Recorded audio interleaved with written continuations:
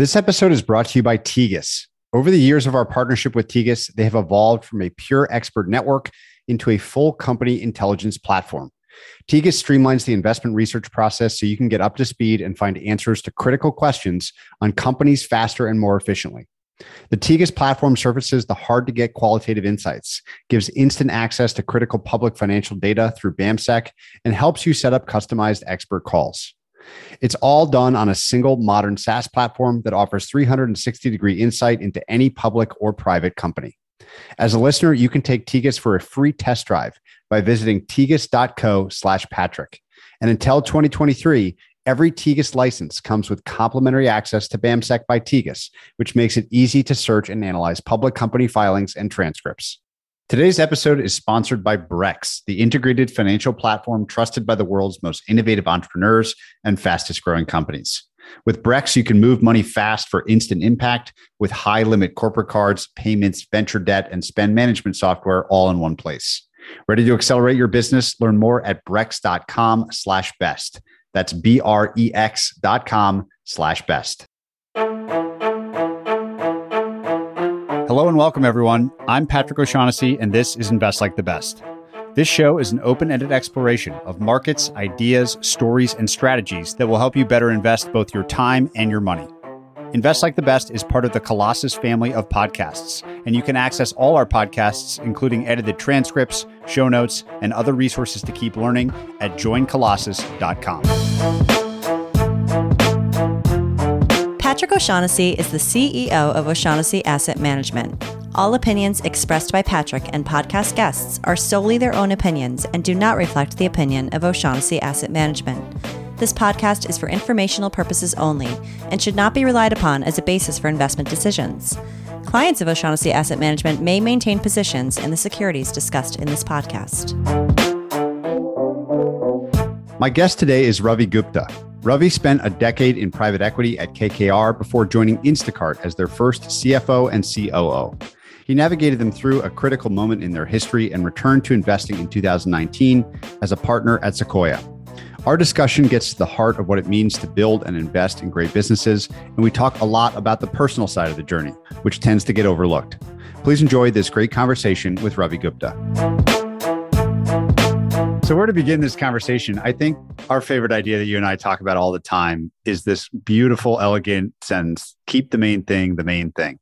People have heard this before. I'm sure that people like the idea at its surface level. I'd love to spend the first part of this conversation really convincing people that this is an idea worth holding dear and taking very seriously.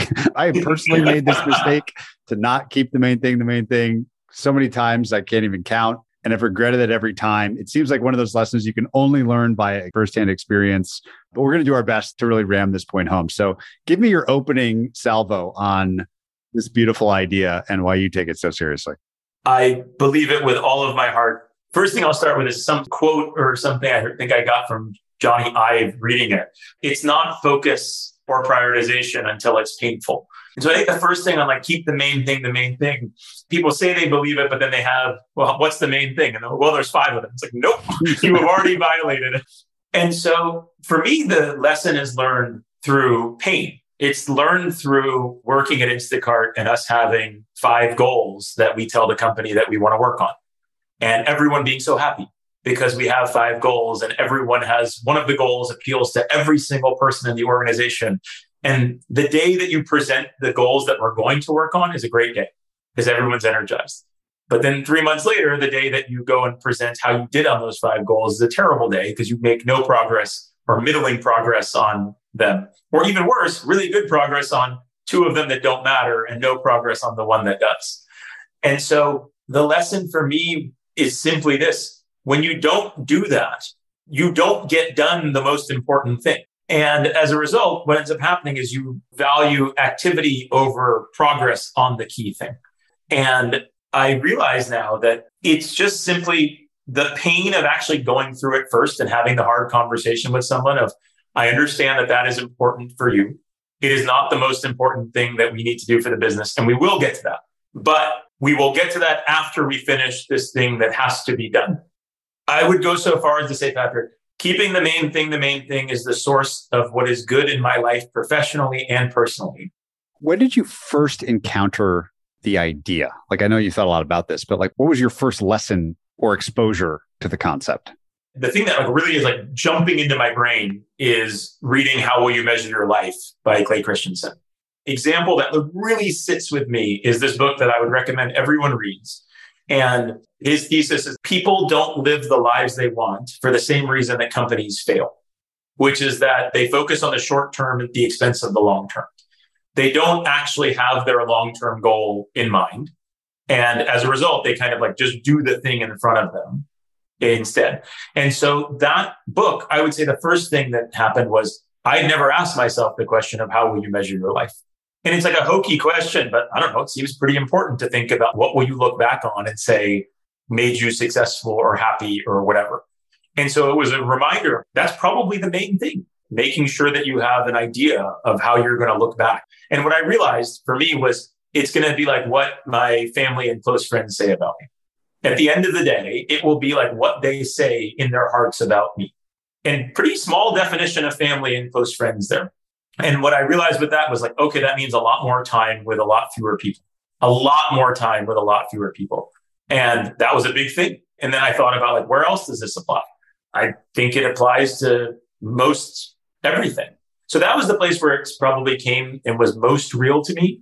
And I sort of apply it to everything that I'm doing personally or professionally. One of the amazing anecdotes in the book was Clay Christensen sharing that people try to phase their lives. And they have this idea, most successful people, of, hey, you know what I'll do? I'll work really hard when my kids are young. Because when they're a little older and they actually know what's going on, then I'll have made enough money and I'll hang out with them then. And he has this very simple observation. Well, they don't want to hang out with you then. For a combination of one, you weren't hanging out with them enough earlier. And two, they have other things that they want to do. And he brings up this example. You can stay at work at 6:30 and you can show tangible progress for your next 45 minutes because maybe you close a sale, maybe you have a conversation. You can see some benefit of what you're doing. If you go home, maybe you go do bath time.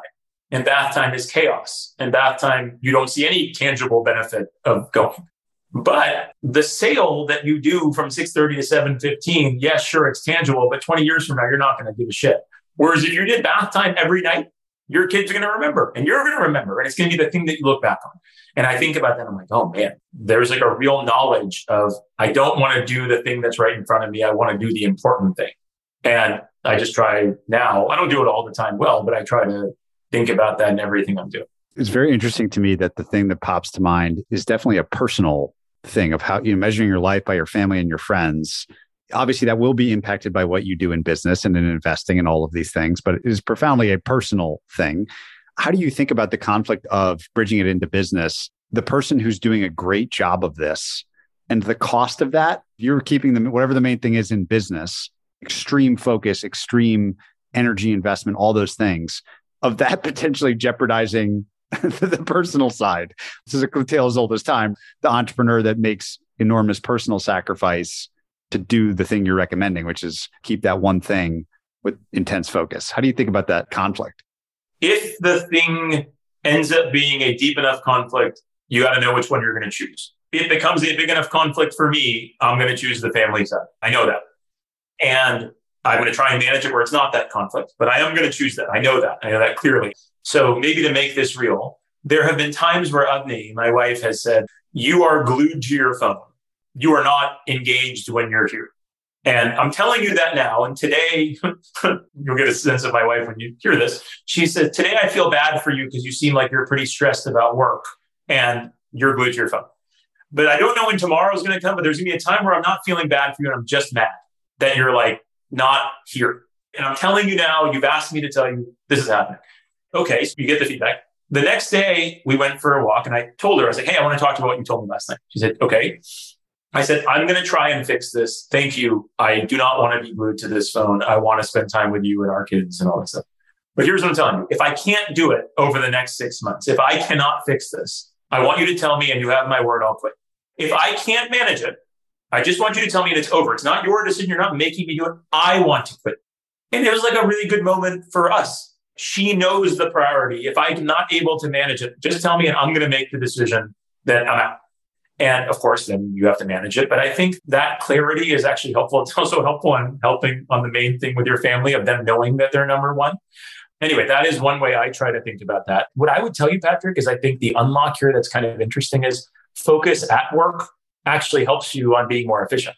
Because there are some times that you're spending time on shit that doesn't matter. You're spending time going through everything rather than actually the one thing that you have to go do to build the business that you want to build. I think this is true, particularly for startups. Startups all the time are talking about things that have nothing to do with whether or not they'll be big and successful. Well, how do you think we should worry about scaling this function? I don't know. We don't sell our product very well right now. Like, who cares? The only thing that matters is actually fixing go-to-market. Nothing else matters. Or, well, what am I going to do about this other issue? Well, I don't know, but our retention on our product is bad. We need to fix that. Nothing else matters. Don't spend any time on that. Don't be away from your family doing this other thing. At least if you're going to be away, work on retention. And so I think the clarifying aspect, in my opinion, actually helps on time. And so the example I'll give you is you and I have talked about things I've written before. The culture thing I wrote, the whole point there is don't have too many things that you commit to on culture. If you're working late answering people's questions on your engagement survey that are on cultural things that you don't even care about, which, by the way, is totally a thing. You can solve that by saying, I actually don't care about that. And our company doesn't care about that. Our company only cares about this. And if it's not for you, that's totally fine. But you're super clear. Like, my experience is pretty simple. People just want to be told the truth. And if you can have the courage to tell them the truth and to know yourself well enough to tell them what you're about and what the company's about, I think you actually can be more efficient on that thing. And truly, I believe it will help. Can you tell from your own experience, maybe it's at Instacart, helping lead that business, what the most painful episode of enacting this philosophy was and what it felt like? Right when I started, we were losing all this money on every order, but we were a high-flying company. Our last valuation was $2 billion. We had been named either Forbes or Fortune's #1 most promising startup in 2015. To the outside world, we were crushing. And honestly, to a lot of the team inside the building, we were crushing. When in fact, our unit economics, our business wasn't working. We're losing a lot of money on every order. And you don't have to be a CFO to know that you're not going to grow your way out of losing money on every order. And so the answer of realizing that you have an existential risk, but not a lot of people know that, internally or externally. Well, it's really hard to get everyone focused on one thing without scaring people. And also when they don't have that same base of knowledge of we have an existential risk. Because all of a sudden, if you are a high flying company and everything is working in your business, maybe you do have the luxury of working on other things.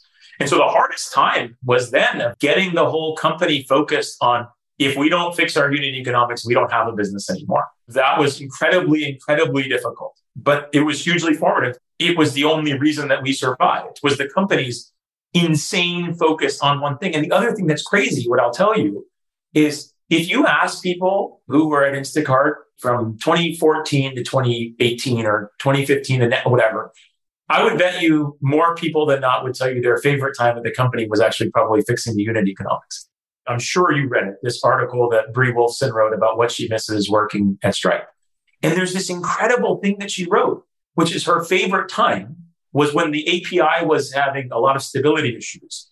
I bet you that what they did at that moment was the only thing that matters is the stability of the API. And I think that what it provides for people is shared purpose. And I actually think what's interesting on that is, ironically enough, it's hard to tell someone that only one thing matters because you have to deal with the fact that the thing that somebody else cares about is not the main thing. But everyone working on one thing builds lifelong relationships. It builds pride. It's extremely clarifying if you do make progress on that thing of oh, hell yeah, we got something done. And so that was really hard. And then another time it was very hard was when we were having weekly or biweekly executive team meeting, which was our VPs and above. And it was our management team meeting. And it honestly was a pretty crappy meeting. And a lot of times, because it was a crappy meeting, a lot of people would skip it, including me and Porta. And finally, someone was like, why do we have this meeting? And it's so bad. And I realized, and we realized, that the reason that it was bad was because we had a massive expectation difference for what the meeting was supposed to be. People that were coming to the meeting were like, it's the management team meeting. This is a decision-making forum. Well, all the decisions were oftentimes made beforehand by a smaller group that had a meeting beforehand. Well, it was really hard to go and tell someone, actually, the reason that this meeting is bad is because we have given the wrong expectation for what it is. This meeting is not a decision-making meeting. The decision-making meeting happens with these 4 people beforehand. That is actually the decision-making body, and it's not called anything. We are going to now call it the S team. I still don't know what S team stands for, but that team makes the decisions. This is the information dissemination body, and occasionally it will make a decision. And it stunk to have that conversation, but it was way better afterwards because everyone knew, okay, cool. I want to be a decision maker. I got to get into that meeting. It's sort of like the thing is true whether or not you say it. There is a most important thing whether or not you say it. Oh, interesting. Whether or not you admit it, there is a thing that is the most important thing that's got to get done. And I think that sometimes people choose to have the conversation as if everything is similarly important and they ignore reality. But a huge thing for me is embrace reality. Embrace it. Whatever reality is, just tell people and know it for yourself. This is why I think it's so important. Maybe it's this. If you're not keeping the main thing, you're lying to yourself too. Because there is something. There is one thing that is more important than all the rest. You choosing not to admit it doesn't make it not true. How have you found this so far to translate into a career as an investor where necessarily you're not just working on one company, you've got a portfolio of them. Hopefully each of them has a main focus and you can help them with that. So that's one way to apply the idea. But switch this context for us a little bit into the world of investing. Is it in strategy? Where does it manifest most so far for you at Sequoia, applying this idea there? One is, as everyone knows, the venture capital business is a power law distribution business. So there will be, in the course of a 15 or 20-year career, I don't know, a handful of investments, if you're lucky, that are worth more than every other investment that you make on behalf of your team or partnership. And so I think remembering this idea of however many investments you make, the thing that you will do for the LPs of the fund will largely be driven, if you're working in venture capital, by a few companies. The bar for making a great investment is effectively, is this company going to be one of the most important companies of the next 10 years? That has nothing to do with the availability of that company for taking money. It has literally nothing to do with it. The only thing it has to do with is whether or not it will be a excellent and important company. So one example to this that I think was pretty helpful for me was when I first got started at Sequoia, I was like, I want to come and demonstrate that I'm useful. And so I told one of the longer tenured partners there, I said, in the first few months, I'm going to come in, I'm going to make a good investment and just kind of get this thing going. And he looked and he laughed and he said, I think that's a pretty dumb strategy. And I said, what do you mean? And he said, well, you joining Sequoia, the next Google, they don't care that you joined Sequoia. It doesn't mean that that's going to come along. And so you trying to force fit it into your time frame, that just has nothing to do with the way the world is actually going to work. What's more likely is you're going to make a poor investment over the first few months as you try to demonstrate your competence. Practically what it's mean for me, Patrick, is I write at the top of my notebook at the top of every meeting I take. If you could only make one investment this year, would this be it? Would you tell your best friend that they should go work at this company and take options at the 498 price with their entire career? Would you do that? Do you want to be on the board of this company for the next 10 years? There's all these things that I think help on is this something that you're going to look back on and not just feel good that you wrote a check, but that ultimately you are doing something that has a chance to really make a difference. This is practically a way that I've thought about it. And the other thing is, and I stole this from Pat Grady, who's one of our partners, I literally have blocks on my calendar that are hours long, that are empty, that say most important thing. That is literally what they say. And the idea is do the thing that is the most important right now. That might be reading something, that might be trying to meet with a founder who you think has a chance to be important. That might be working on a company that you already are invested in that has a chance to be great, but it leaves room for you to decide that in the moment. I'd love you to tell the Amazon culture version of this idea. They have 14 leadership principles. 14 is a lot. What do you think about those? And how do you think this might be an interesting example of keeping the main thing the main thing? I think Amazon, I don't know what their market cap is today, but presumably north of $1 trillion. So any feedback on them that's not super positive is kind of weird to give, I guess. But I would say that I think Amazon's culture is largely based on one thing. It's not based on 14. It's based on customer obsession. That is what Bezos would die on the hill for. And I think the rest of them are cool. They are nice to haves. They are important to Amazon, but they are not the main thing. If he got one thing, it would be customer obsession. And I think the reason that that is so important on your own company is like, what is that version for you? I think a lot of people have the 14 of them or whatever that number is. A lot of people have that in their company. It's actually not hard to write 7 or 10 or 15 management principles. It is extraordinarily difficult to say the one that you would keep no matter what.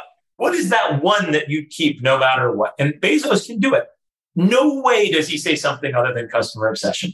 And so the thing that I try to like really do myself and try to tell people who I care about, what is that one thing?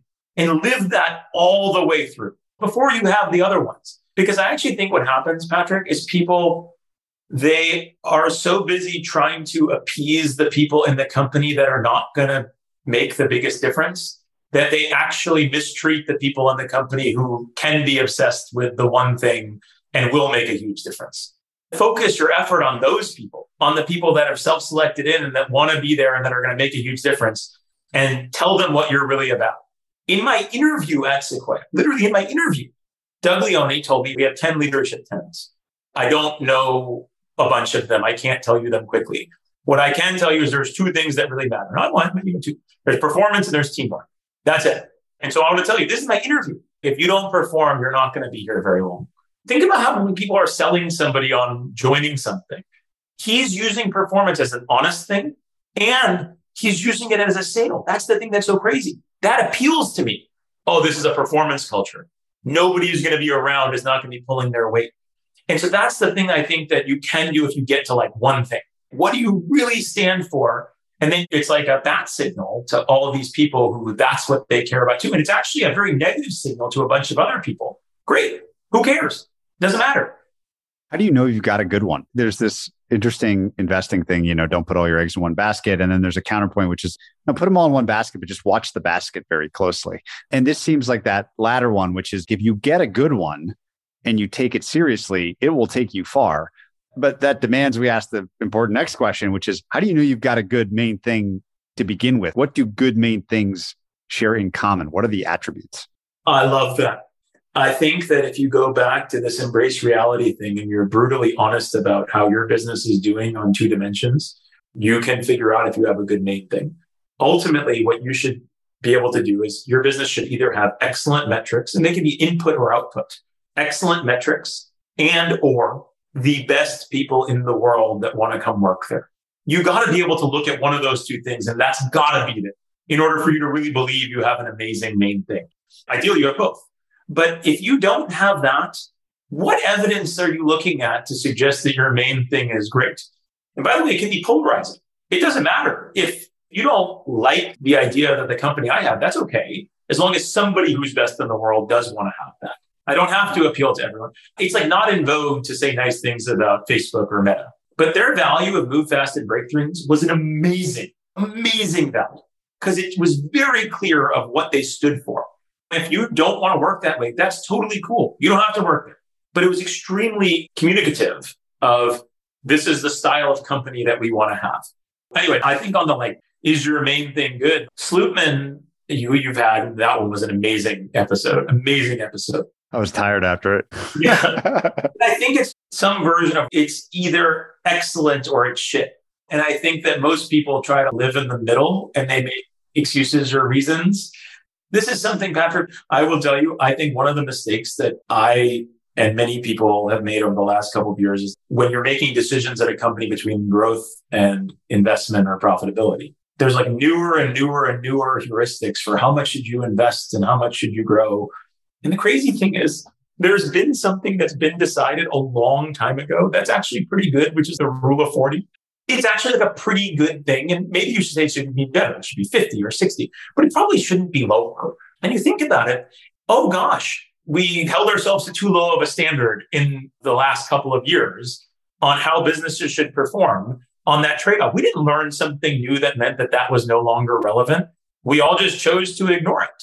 And you're like, no, if we would have held ourselves to the standard of, yes, you now have a lot more money. Capital was cheaper. Cool. But you still should only invest it if it's a good trade. And until we see differently, this is a metric that we should trust as whether it's a good trade.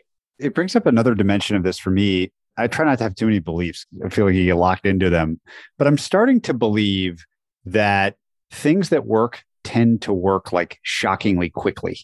If it's a new product and it launches, if it's going to work, like it often works immediately and then really ramps from there. And I'm wondering if that same, I'm curious if you agree with that in general, but also whether or not that's a litmus test potentially for a good main thing. Is that good main things, for example, your one on your personal family and friends? My guess is that created an orderliness that worked instantly. So what do you think about that as like another dimension of this, that the feedback loop for stuff that's good is actually really short?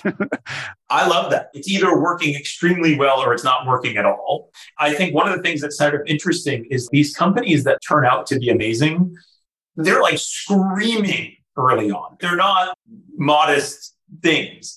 It's like, oh my God, the stories that people tell is like, oh, our servers are overheating, crazy things. And so I really like that as a litmus test. And I think that it should be obvious if it's a good one.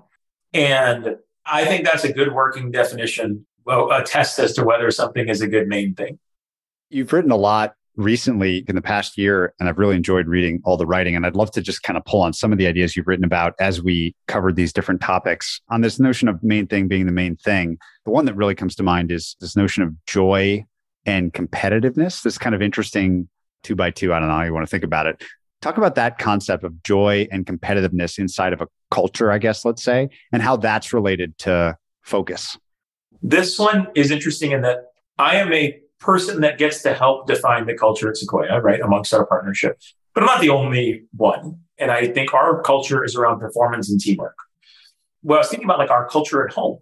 And our culture at home, I think, is around joy and competitiveness. I think families have culture. And we are a family that cares a lot about people smiling and laughing. And I think that brings a lot of goodness. But we also care a lot about winning. And I think in competing, our entire family is this way. And so the example that I try to give there, and I believe, and I think it relates to focus, is we don't have like 10 values in our family. We don't have 10 words I would use to describe the culture. We have 2. And, it's not 1, but it is 2 of like, okay, these are the things that I think matter in our family. So the reason I think that is interesting is these should be things you're willing to defend even when someone overdoes it. What that means in our family is there are times where one of my children flips over the board after a board game because he's pissed that he lost. And like, of course, I'm like, man, like you can't do that. But I am like a little proud too that he really cares, that he like cares in all of his soul. And I talk about it later. What should we do? There's a little bit of like, well, like if the worst thing about him is that he's overly competitive. Like, fine, it's all good. And my point to that for companies as they think about their culture is pick one thing, pick 2 things, and be ready to defend them when someone goes crazy on it, when someone does it too much. And make your engagement survey, if you insist on having one of those, only about those, how you're doing on those 2 topics rather than all the other ones. There's a bunch of companies, Patrick, where they will send out the engagement survey, the culture amp. They get it back and they do poorly on work-life balance. And then the founder presents it to the board and is like, well, we did well on this, and then we did poorly on work-life balance. And then you ask her, okay, cool. Do you care about work-life balance right now? Because they have like 30 people at their company or whatever. And she'll be like, no, actually not. Like, I think we got to grind. We got to get after it.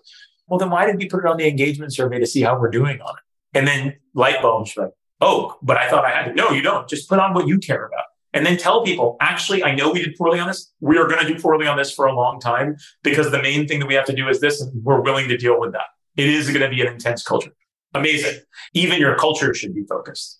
Your business should be focused on here's what we care about. Here's the thing that will move the needle. And your culture should be focused too. And both of them have a main thing.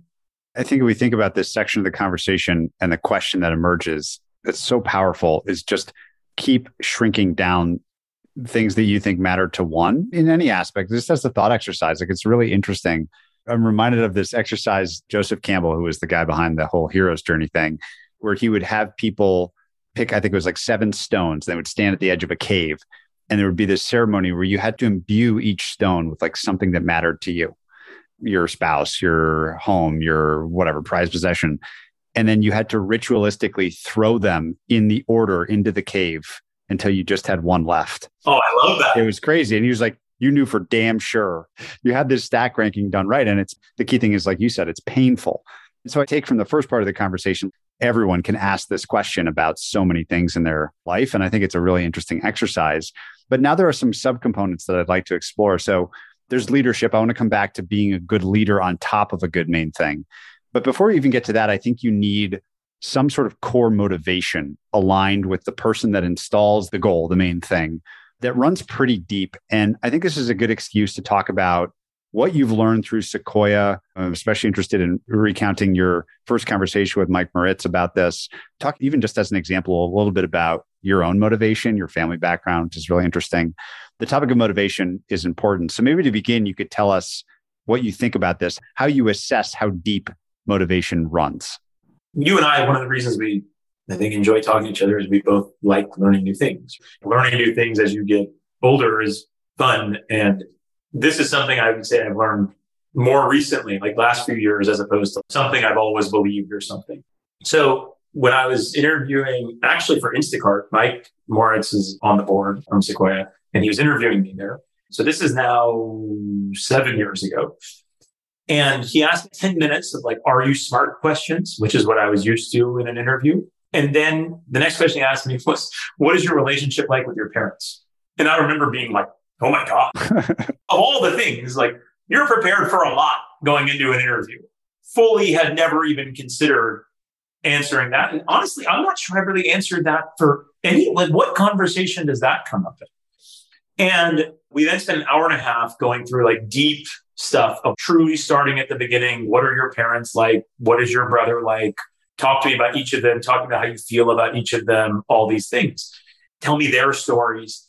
And I really didn't know what to make of it, honestly, at first, Patrick.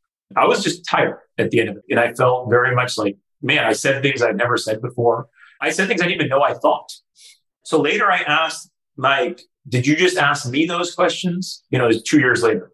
Do you just ask me those questions or do you ask them of everyone? He said, no, I asked them of everyone. And I said, why? And he's like, look, I think that the only thing that endures is like the intrinsic motivation. And I think understanding the source of that is critical. Why does it matter if you succeed? What is the thing that keeps you going? And I would say that I kind of have bought into that. There is this idea of what is the thing that drives you forward. And it's not always like a nice thing, but it's interesting. And I would say for very successful people, a lot of times it's like guilt in some form. We've talked about it. Sometimes it's fear, but I think getting to that so that you can predict whether somebody will keep going and what will make them keep going is pretty valuable and pretty tough, but it's something that I have like full religion on now. Maybe just as an example, can you explain your own motivation, even if it is negative? I'd say one aspect of it is my grandfather came here when he was 35 years old. He and my grandmother had 5 children. And my grandfather was an engineer in India, you know, fine life, whatever, but they didn't have much. And I guess he like decided he didn't want to live like that. And so he came to America in 1957. He left my grandmother and the 5 kids there. It's kind of weird to think about, but like 1957, it was pretty different to like leave. You know, they didn't see him ever. They didn't talk to him ever.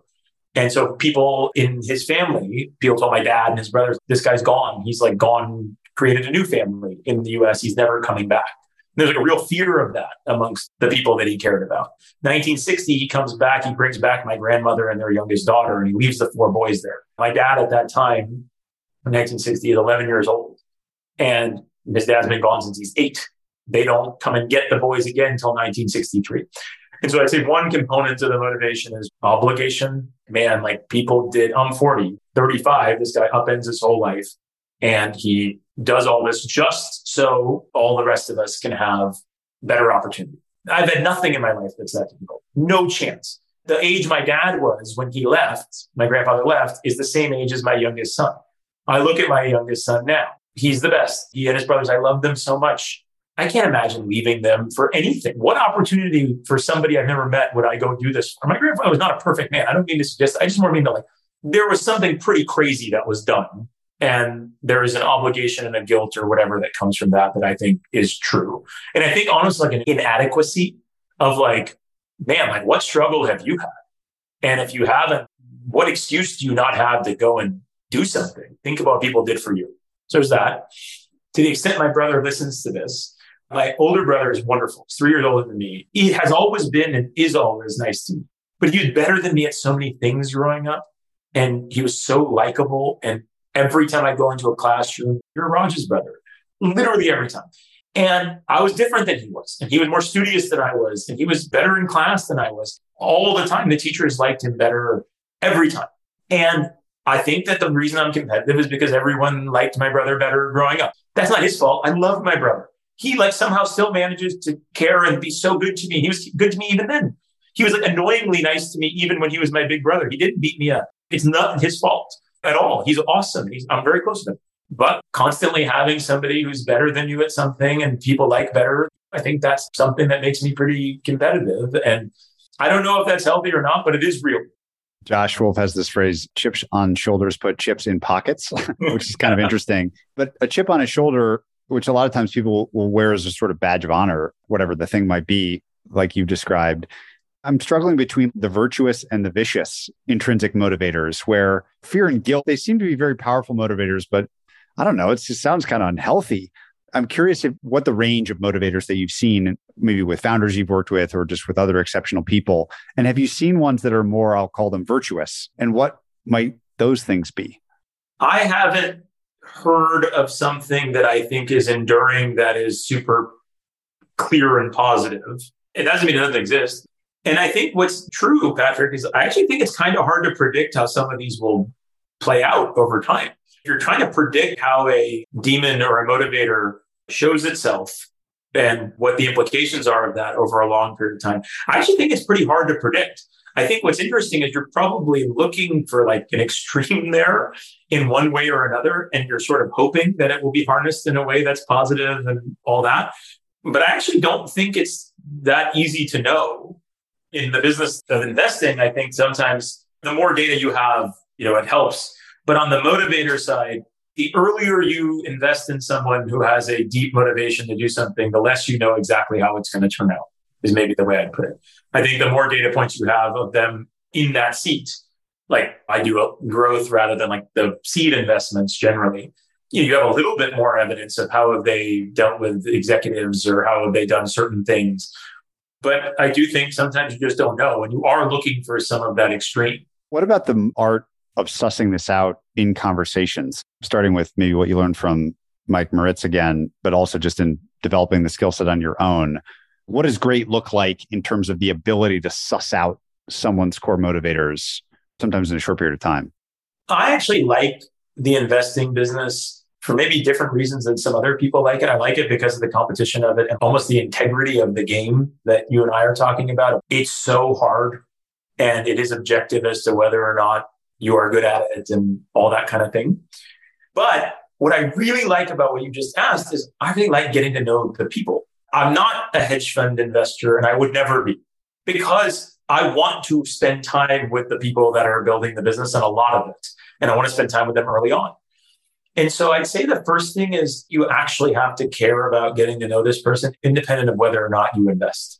If the only reason you care is so that you can decide whether or not to give them a term sheet, I think people are pretty good at figuring that out. Do you actually want to know this? And is it just for your memo that you can share with people later or whatever? So I think the first thing is a genuine curiosity or caring about it, because otherwise I don't think the person wants to open up. There's even an element of, look, if you tell me something you want me to tell somebody else, I won't. But if we are going to work together for a long time, it is valuable to me for us to get to know each other. And I'm happy to go first. I think there's a tactic of actually being willing to tell somebody some of your own stuff. Because otherwise, I think oftentimes people think that what they have that's negative is unique, or they think that it will rub somebody the wrong way. And you kind of want to make it okay for whatever that is. I think the second thing is doing it in a different setting than is normal. Across a table from somebody is pretty different than going for a walk. Then in person, I think, is way better than any other forum. One thing that Alfred Lin told me, which I thought was super helpful, he's a lot of times people don't like looking people in the eye when they're doing certain things, when they're talking. And giving somebody the chance where they don't have to do that the whole time is actually pretty valuable as you think about going deep with somebody. So figuring out ways where that's not the norm. What an incredible observation of humans. And I thought that was kind of an interesting one. The third is the willingness to ask. I was uncomfortable asking. One of the reasons I asked Michael Moritz why he asked me those questions was I said, do you think that you can do that because you're a former journalist, you're extraordinarily successful, you're 65 and you're a knight? And he basically really shot it. Said, no, it's nothing to do with any of that. What it has to do with is a genuine curiosity, and people want to talk about themselves if you actually care. It's hard to ask somebody a question. It's hard to ask somebody something when they tell you something that seems canned. That kind of seems like a canned answer. Can you do it again? It's hard to ask people about some of these things, and sometimes it doesn't go exactly the way you'd expect. But when it does, you're like, oh shit, you really get something. We've talked a lot about focus and motivation and evaluation of a core idea and speed.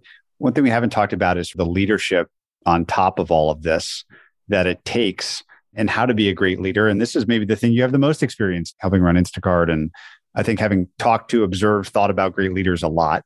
And luckily, you've written something on this that I recommend everyone go check out, which is a post where you explore this joint concept of being demanding and supportive of people that you're leading. And again, I'd sort of love you to pick this apart. I think there's probably some examples from sports that we could talk about, but maybe to begin, just give us the idea itself. Like, why do these two words pair so well together for well-defined leadership, do you think?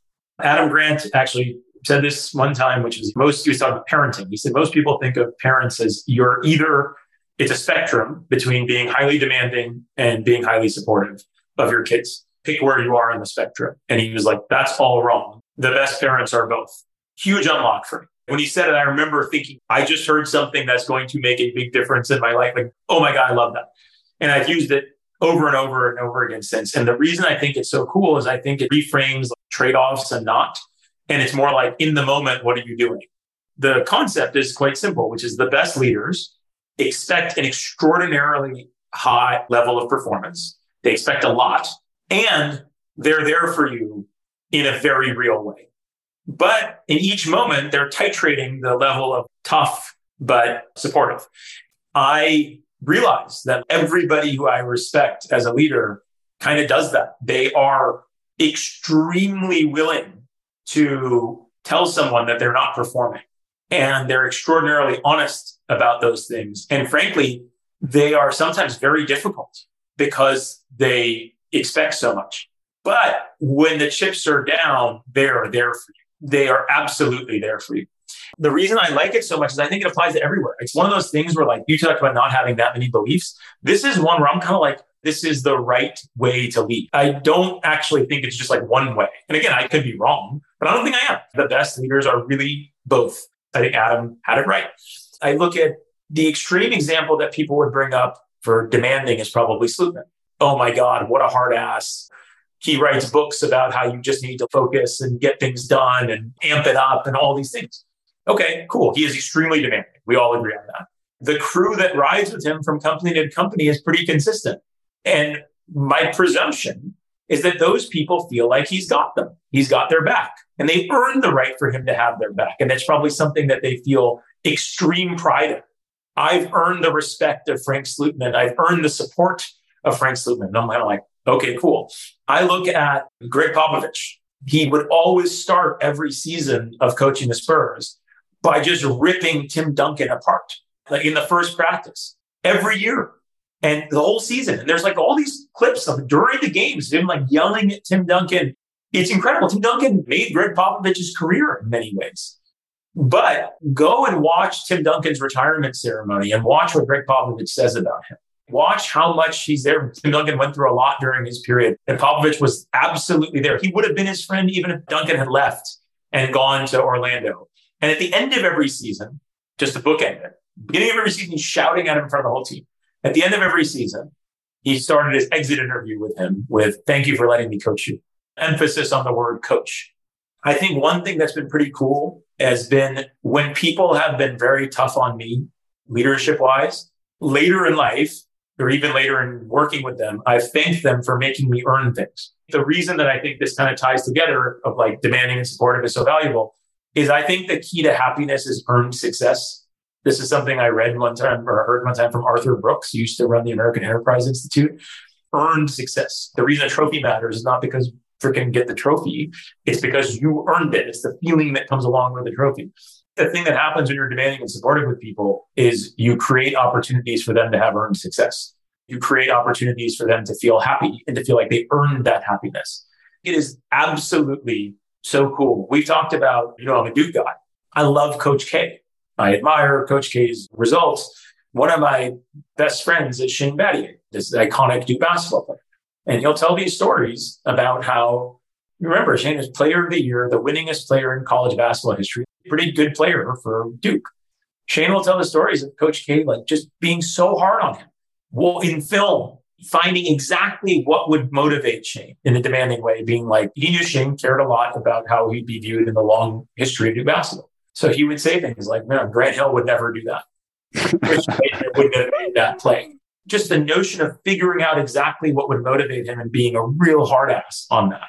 So valuable. But then now, 20 years later, he writes him letters and Shane keeps them. 20 years later, that to me is amazing leadership. I think it works everywhere. I think the best leaders, they just figure out where to titrate it. And they figure out when you need the really tough, demanding, I believe. And then they figure out the time when they have to be there for you because you're like broken. We've talked about a lot of things, and I'm glad we've got them all done before talking about companies. You said performance and team are what matter at Sequoia. My guess is that those same things then now extend down into the companies that you want to support. I'd love to just hear, since you moved from being an executive running a big business into an investor seat, how you've developed. Obviously, Sequoia probably has answers to this as the party line of Sequoia, and I'd love to hear those too. But what is it then that you're looking for in companies? Like, if ultimately performance is one of the two things, they got to be great big companies. So what have you learned so far about identifying the attributes of these things? And obviously, we've laid good groundwork. They should be focused. They should have a good main thing. There should be evidence for that. There should be motivation and so on, good leadership. But when you go company to company, what is your process? How are you using all of these ideas to actually evaluate companies? So I think the first thing, and people are different. There are people who will, inside of Sequoia, outside of Sequoia, investors who are incredible at thinking through different business models. They do a lot of writing about them. They think about the future and they can sort of predict it in a way that's pretty amazing. That is a genuine compliment to a set of people. And then they kind of go look for people that are building the future that they envision. And they are thesis driven like that. I don't know how to do that. The thing that I try to do is I try to spend time with people that will inspire me and have them tell me about the future that's going to get built. And I have to evaluate whether I believe in it or not. So it's a different process because it's not hours and hours and hours of reading and then a beautiful document that then I go and chase. It's much more of try to find people who I think have some point of view and an extreme point of view, ideally at that. And what I try to look for, and I'll tell you how I look for these things, but I try to look for companies that are early and inevitable. This is the combination of words that I think about. Like Stripe did an amazing job of this. Their mission is to increase the GDP of the internet. Cool. Most people probably believe it's inevitable that the GDP of the internet will go up. Okay, they're associated with a mega trend. Now there's a question of, are they early in that? Are they going to be able to execute whatever? One thing I look at a lot, and on behalf of Sequoia, I invested in Fair, I invested in Benchling, two companies I'm very happy that we get to be part of. Both of them, I really, in my heart, believe that they are early and inevitable. Then the diligence becomes will they execute on it? And are these teams you want to back? And can you do all these things? But those are two things I look for, which is that they're at the beginning of a very long-term trend and that trend is happening with or without them. And the question is whether they're leading and ushering in that trend. I do believe that it's hard to force something. I don't think there's any management team that could have made Webvan successful in 1999, even though online grocery was inevitable. Do you see what I'm saying? Yep. I think that you needed the smartphone in order to make it and usher it in. I'm very glad that Instacart came along to capture that. The trap with the way I try to do it, which you have to avoid, is I think Joe Grunfest, who's a Stanford professor, has this thing, which is inevitability doesn't mean imminent. You then have to decide, is it actually going to happen? And that I think is a lot of the team's insights. Why is it going to happen now? The next thing I try to look for is it's catnip for me if somebody understands their business in real detail. When we invested in Fair, the thing that I loved was the just absolute militaristic detail of every number that was in the deck. You asked a question about a number that was in the deck. They just bring it all the way down. You and I talked about craftsmanship. It was just so high quality, just an understanding exactly why these things are happening. And I was like, I love them. if somebody really knows why something's happening, like 3 levels of detail down and the inputs, that is catnip for me. And the reason I think that matters is I think that you only know about that if you care about the topic. And I think you've decided that that's important. And so you're going to know everything about it. And I think that that is pretty representative of something that will matter in the future. And then the thing that I'll tell you on benchling that I was impressed by beyond the Megatrend and all this stuff was Saji's grit is like multiple standard deviations away from the mean. He doesn't even recognize that it's weird that he had 4 years with no revenue and he kept going and people were telling him to open source it and doing all these things. He's like, well, I don't understand the question of why I keep going. You're coming. That is very different than the way most people are. But the other thing I'll tell you though, Patrick, is this is a very humbling job. It's hard. I don't want to present it as like, oh, like, I know exactly what I'm looking for and it always works. One thing that is very true at Sequoia or just in general, I think, is if you're not constantly learning it, you will lose because there isn't like a playbook. But that's what I kind of try to do. And then the soft things that I look for, I like this metric. I try to figure out how will I feel if this person called me at 10:30 at night. I like really try to think about the way it will feel. The phone rings. It's this founder.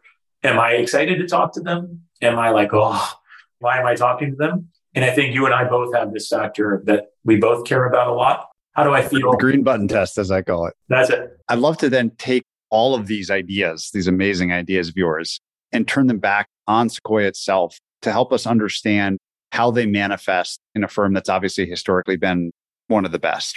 How demanding and supportive manifests there, what a partner meeting looks and feels like, what the apprenticeship model looks and feels like. Maybe you can bring some of these to life with your day job and a firm that I think people are really interested in. The first thing I'd say about Sequoia is I think Sequoia has a pretty strong belief that yesterday doesn't matter. The statements that people hear about the place are true in that we're only as good as our next investment. That's a very real sense of what it feels like inside. And I think the question then becomes why? Why is it like that? And why is that the case? The words that come to mind would be like performance, teamwork, and leave it better than you found it. Those are things that when someone asks me to describe Sequoia's culture that I would say are the things. There's a reason performance is first. There is no role without that. All the elements of apprenticeship, all the elements of culture, all of them are designed with this idea of it better work. We better be in the most important companies of tomorrow. If we're not, then everything will get changed. One of the things that's interesting at Sequoia is if you go and you are the first person to talk to a founder, you're not the one, if Sequoia works on it, who will necessarily be involved with the company. There's a conversation with the founder, which is like, the founder like, who do I work with? And the answer is like, well, you'll work with all of us. And they're kind of like, well, they recognize at first that seems like a platitude. Well, no, but like, which one of you will be my board member? And then the answer that always surprises them is like, whichever one you want. It doesn't matter. It's not like, oh, Johnny or Jamie sourced it, and therefore you either get Johnny or Jamie or you don't get any of us because they get differentiated. The purpose of this is to make sure that you get the best thing. Do you remember that tweet a while back that said the best articulation of a venture capitalist of a value prop? And it was this guy wrote improved odds. I love that. Our job is to increase your chances of being a legendary company. What do you think will help you get there amongst what we got? Well, I'll be here for you. And I've used this analogy before, but I think it's true. I think that the aspiration for Sequoia is not to be like a golf team. Everyone hit their ball, add up their scores, see what we get. It's the aspiration to be a basketball team. Either we win or we lose as a team. I think that the manifestation, though, of demanding and supportive, it's oftentimes on one side of the spectrum or the other. I don't think it's always both. We will be in a partner meeting and it is a real discussion. And it's tough sometimes. It's described as full contact. It's a very written culture. People will say things like, this was not a very good memo. I don't know how to help you make the decision here because I don't have a lot of my questions answered. That is a really painful thing to hear amongst a small group. Like Sequoia is pretty small in the investment team. The growth team partner discussion is 10 or 11 people. These are all people you know and respect and you care about their opinion. When someone says it's not a very good memo, it's tough. But that will happen. It will happen where someone will say, I really think this is a really important company and we really need to invest. And someone will say, like, I just don't understand what you're saying that because of X, Y, and Z. So the demanding side of it is you do need to bring your A game to the partner. It is not a rubber stamp. It's a real thing. We're unanimous. Everyone has got to be in because there's none of this later. Like, oh, I didn't even think we should do it. I think the supportive side ends up happening. And obviously, this is complex. It's been complexified through COVID, and we have to work through it. The supportive stuff happens a lot of time after the meeting, the sidebar afterwards of effectively communicating that you believe in the person and that the reason that you said what you said was about the company. It was about the analysis. It wasn't about them. And directness is kindness. And what can I do to help you? I can do this reference with you on this analysis. I think if we did it this way, yeah, I'll do it with you. There's a lot of that happens. My point is, I think it's necessary. The demanding nature is very real.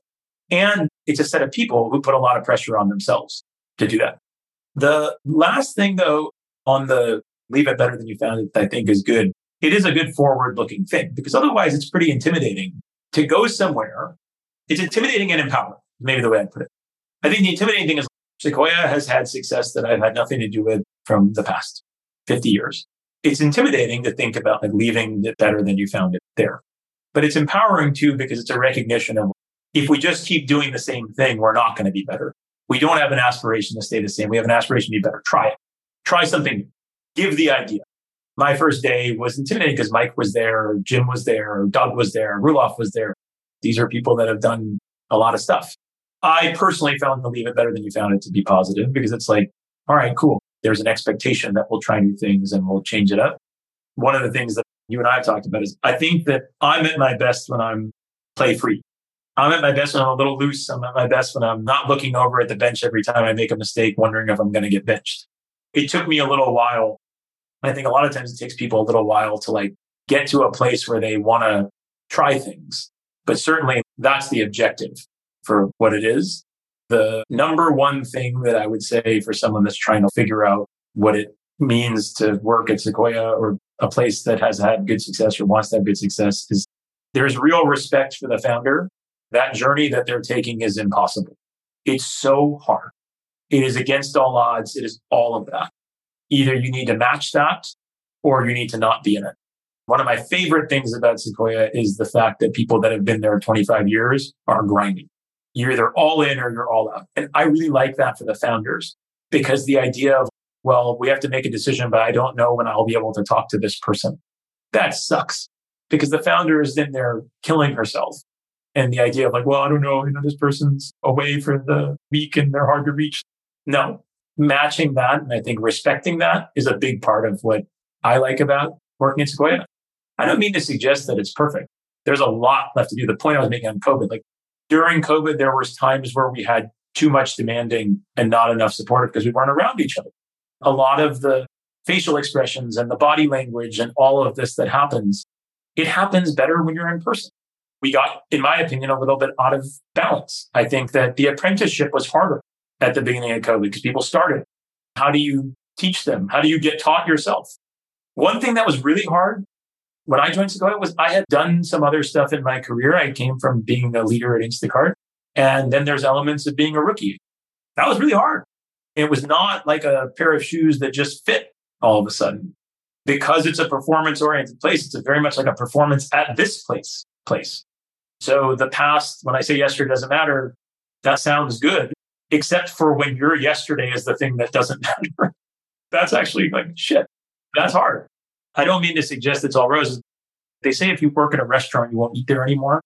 I think so far I say Sequoia is the opposite for me. Like it's a place where once you're in close, you would definitely want to invest in it.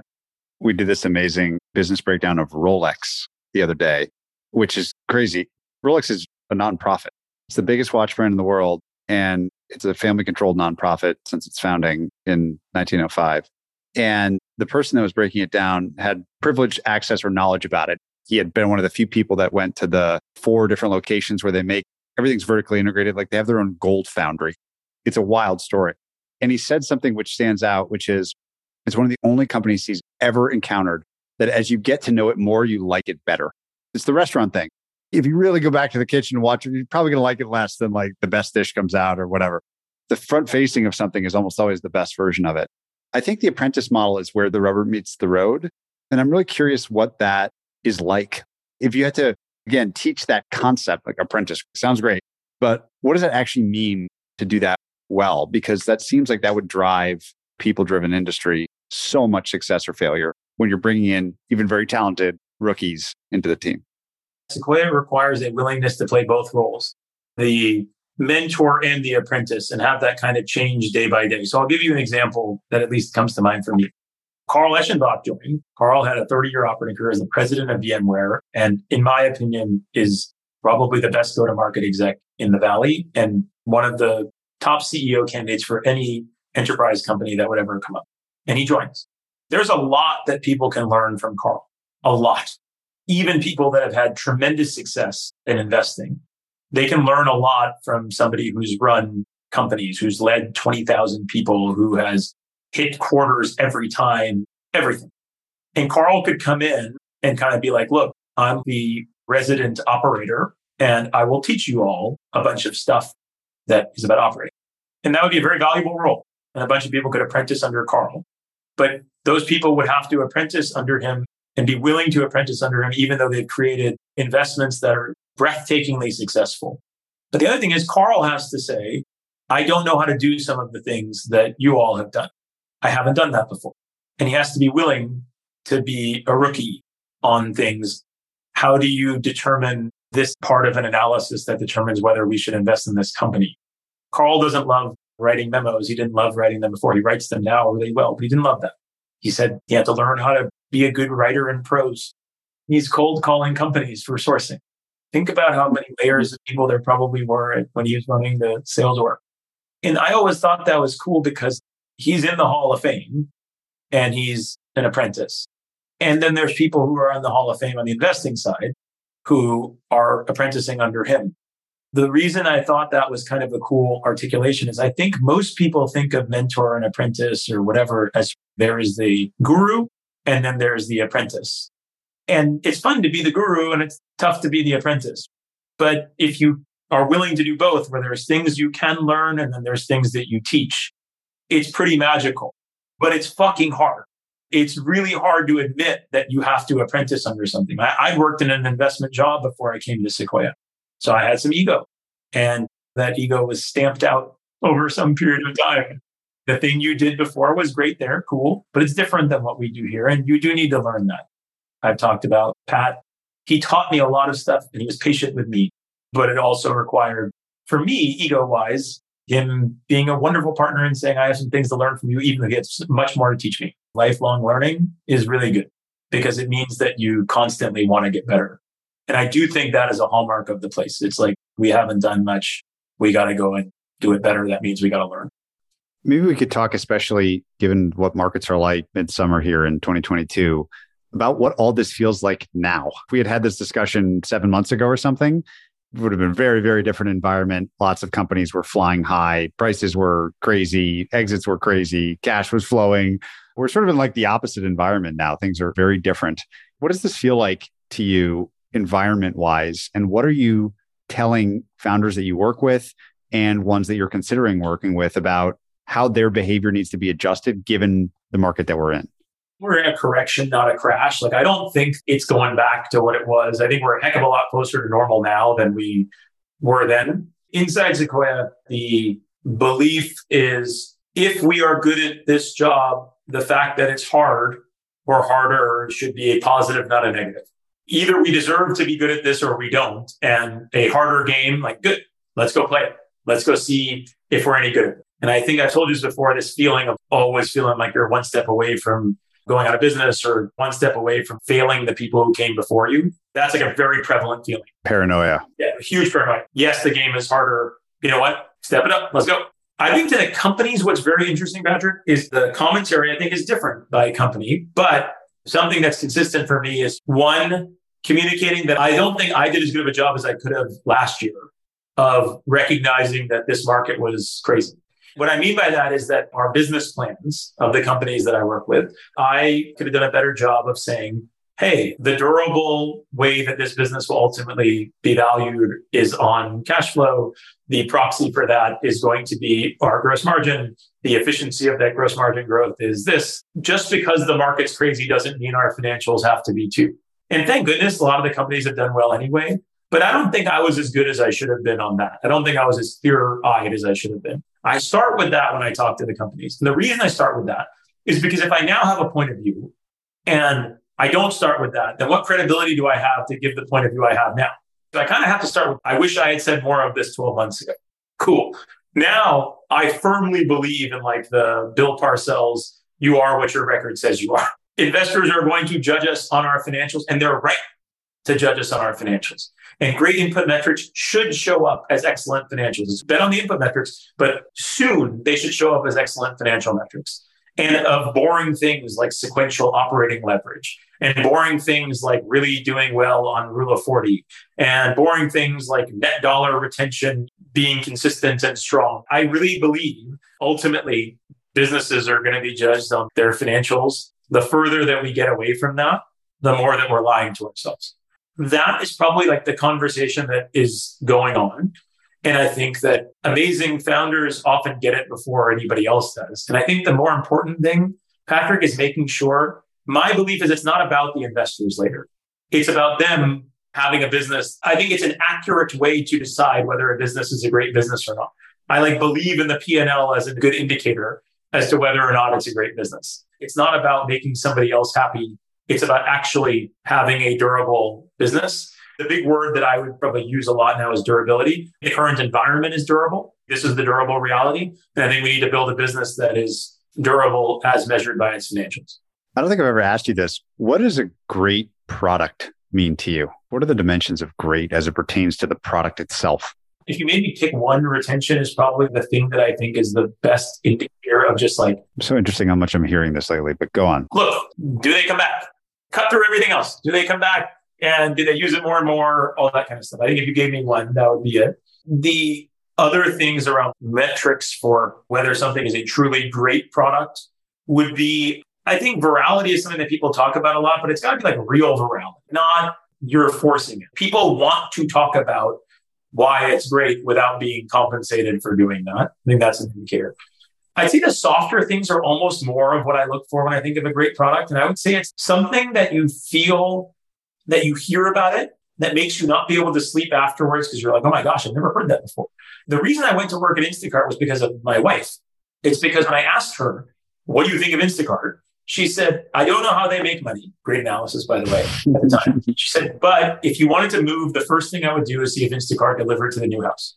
Dude, I mean, come on. Who says that? I wouldn't move unless this product was available there? Like, whoa, you don't hear that very often. And so I think that the example would be something they're like, oh my gosh, how does somebody say that? And I think on every company that has a great product that I've ever heard, there's been some stat or some statement or something that you're just like, whoa, I did not know that that was something that somebody could say about a product. No. And so there is this emotional element that I think is pretty unique that comes up in great products. At the very start of our conversation, I think the very first thing you said was the litmus test around focus is pain. If you're not feeling some pain, then you're probably not really doing this exercise right.